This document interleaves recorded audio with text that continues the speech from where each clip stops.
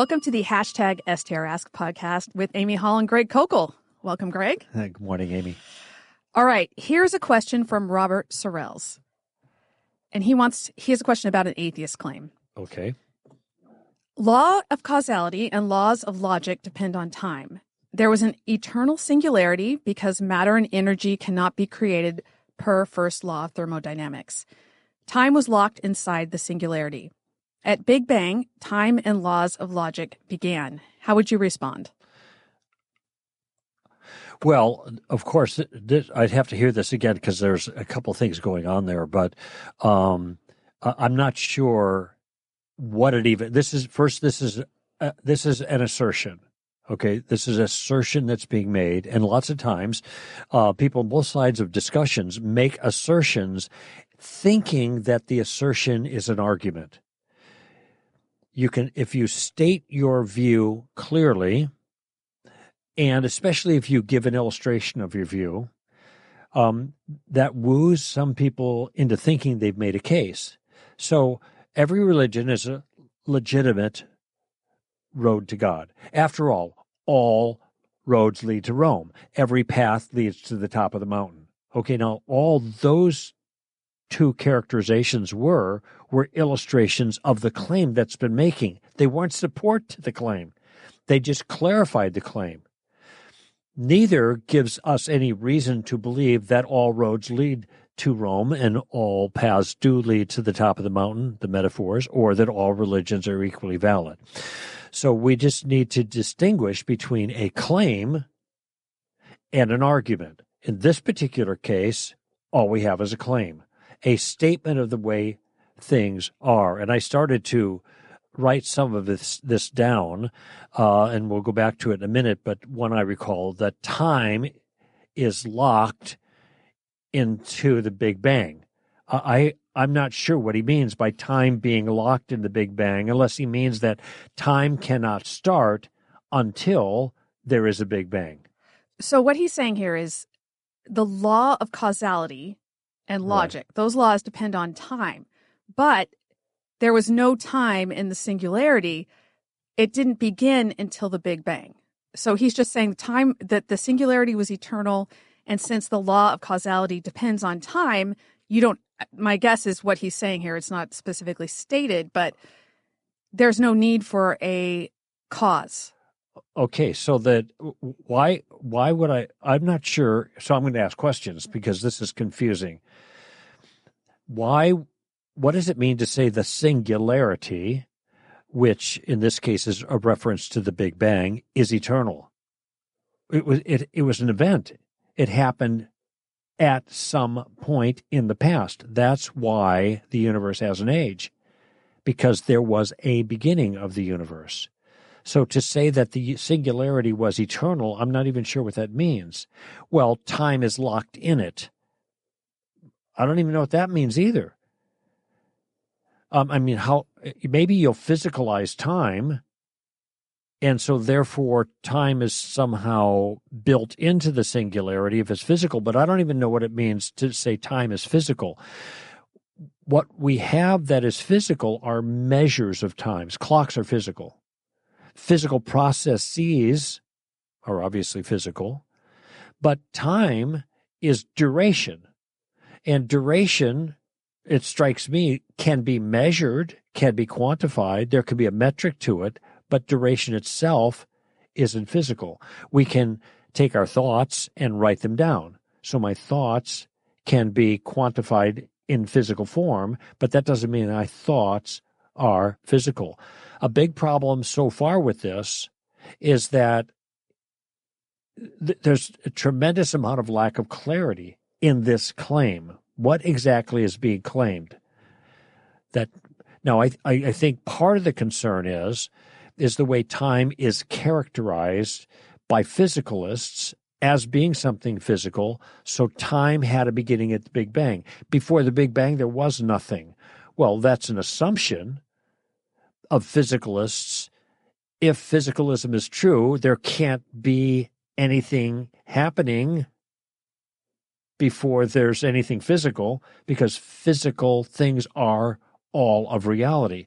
So that would follow from the assumption of physicalism, but why presume physicalism?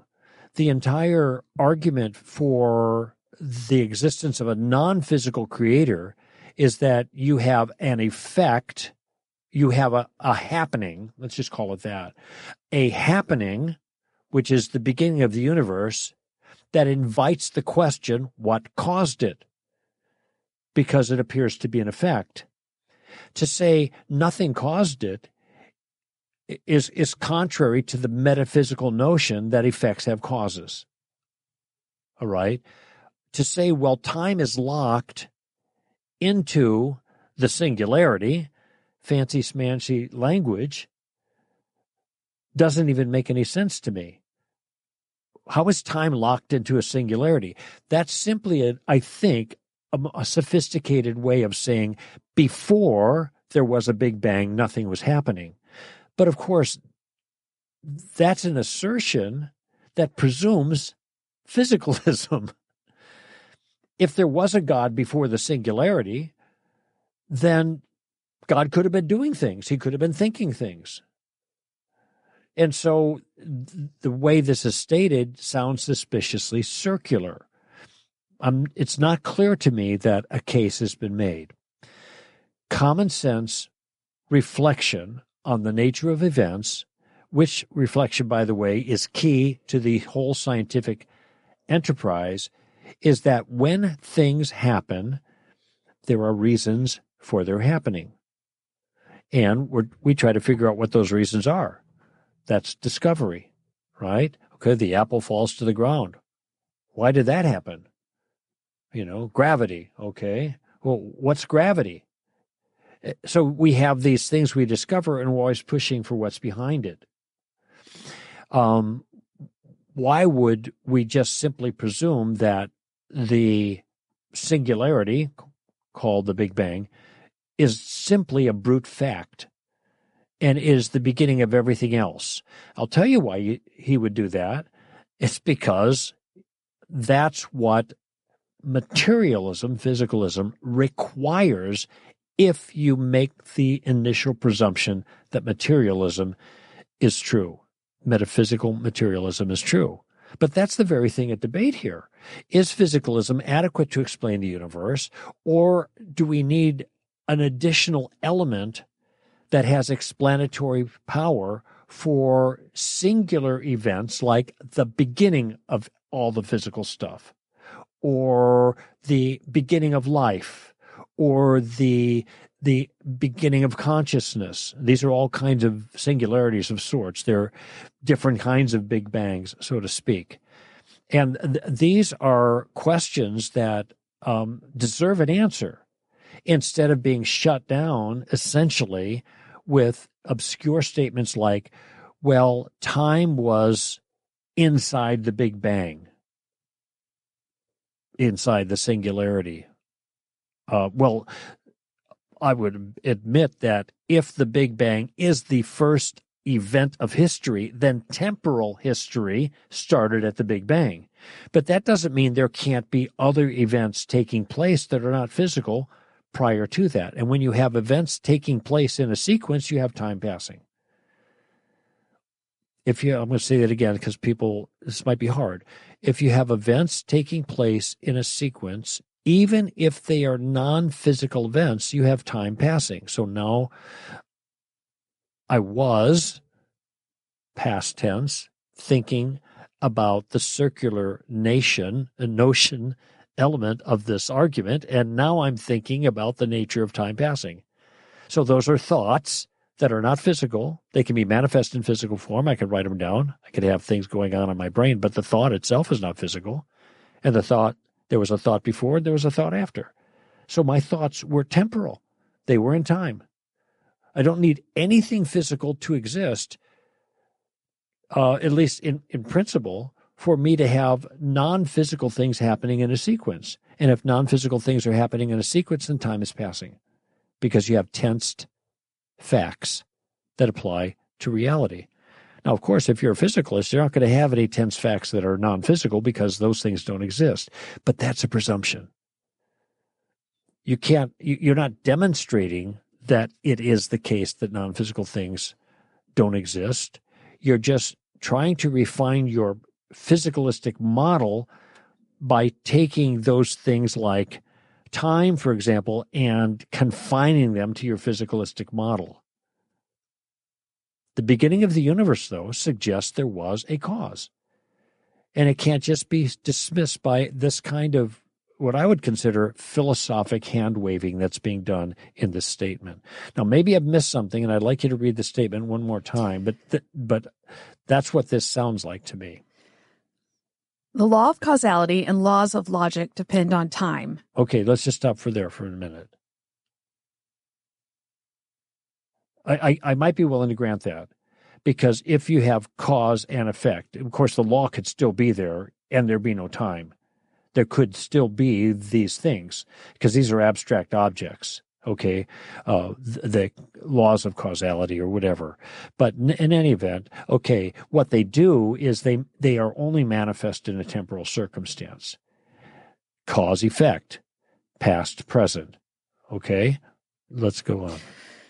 There was an eternal singularity because matter and energy cannot be created per first law of thermodynamics. Actually, that isn't what the first law of thermodynamics says, okay? And it isn't our view that well,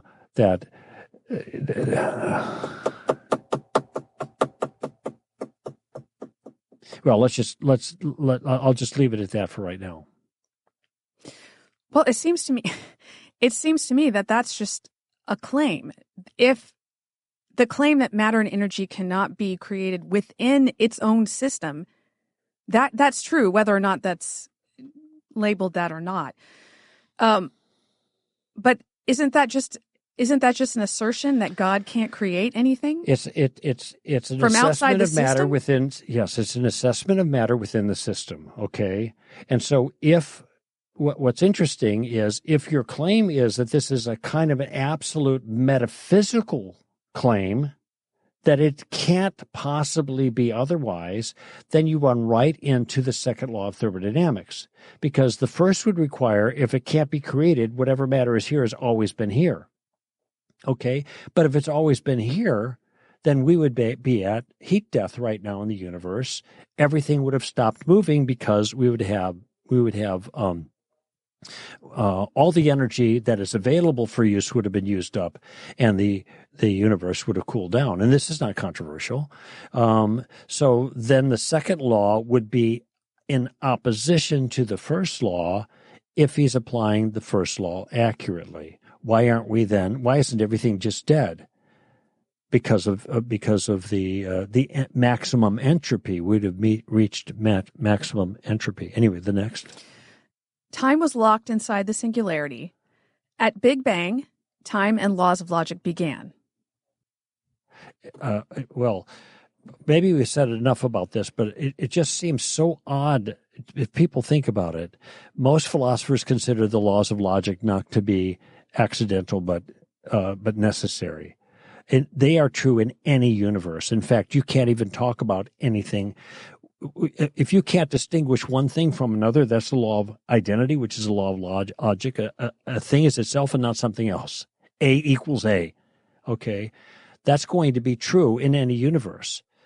So it's a metaphysical notion that is a metaphysical. It's above the physical. Now, you may have to have things in order to distinguish them from each other. So you may have to have some things in order for the laws of logic to be manifest.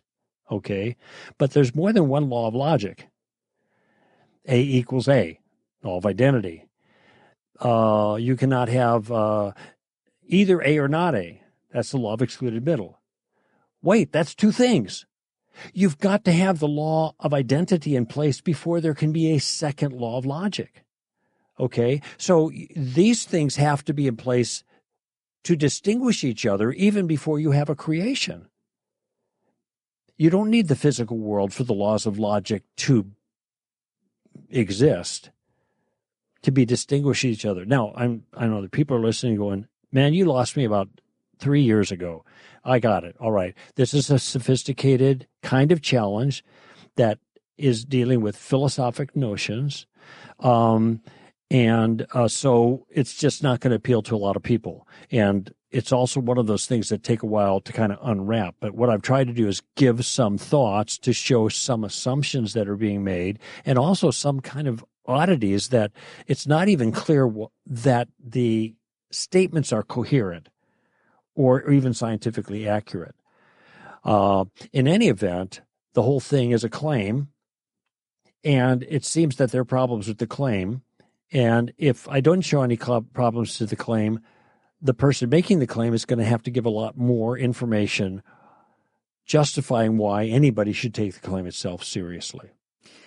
And that's kind of my summary of the tangle that we've just been talking about. And even if we're not talking about causality, wouldn't they have to answer the question of contingency? I mean, is the contingency argument would apply regardless of the situation with causality? Right. That's the concept of dependency. Either something owes its existence solely to itself, or it owes its existence to something else that is self-existent.